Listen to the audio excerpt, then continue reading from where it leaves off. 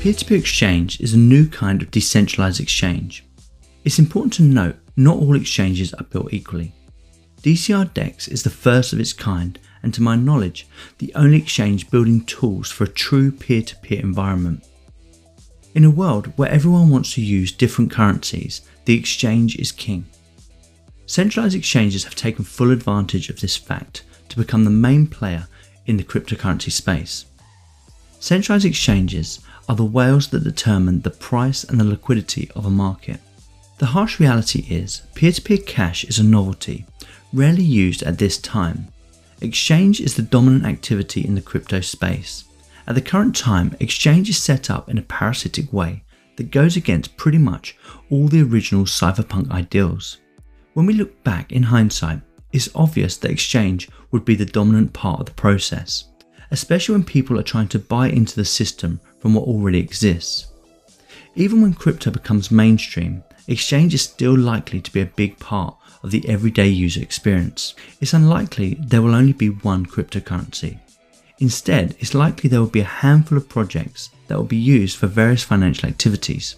In cryptocurrency, there are two main forms of exchange: fiat to crypto on and off ramps and crypto to crypto.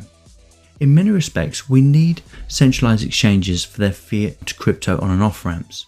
This is due to the regulatory compliance of fiat currencies. It's likely this will always be the best and most honest way to get in and out of crypto where government money is involved.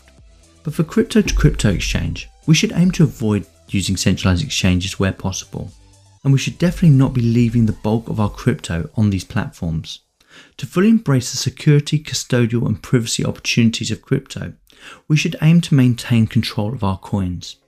The only point where this is not going to be possible is when buying or selling crypto for fiat and vice versa. At all other times, no one but you should be holding your coins. A dominant argument is decentralized exchanges don't have enough liquidity, or are ghost towns, or they're hard to use. Remember, peer-to-peer exchange is a new technology that is still being tested, and there are very few projects doing it properly. In my research, only DCRDEX can be considered a peer-to-peer exchange. This being said, it's interesting to see, even in the bear market, decentralized exchanges have continued to gain on their centralized counterparts. The market is now in a position of looking for the dominant DEX. The question I keep hearing is, who will be the Binance or Coinbase of DeFi? It's a predictable question, from participants looking to gain profits by being the first mover.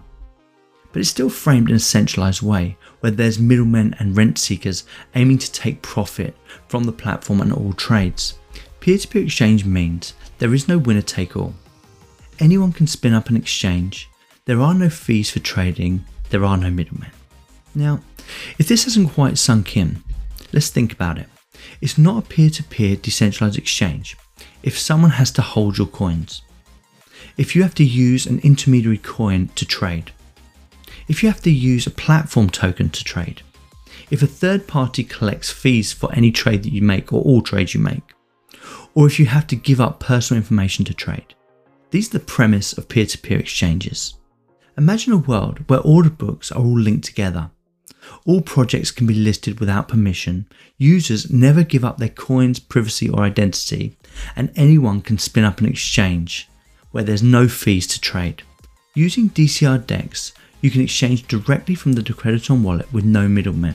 You don't even need Decred DCR.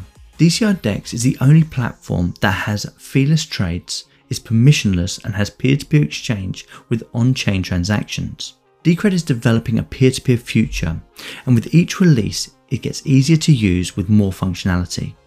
As a final note, in true Decred fashion, the DCRDEX software is open source, meaning anyone can help build the platform and implement new pairs or features.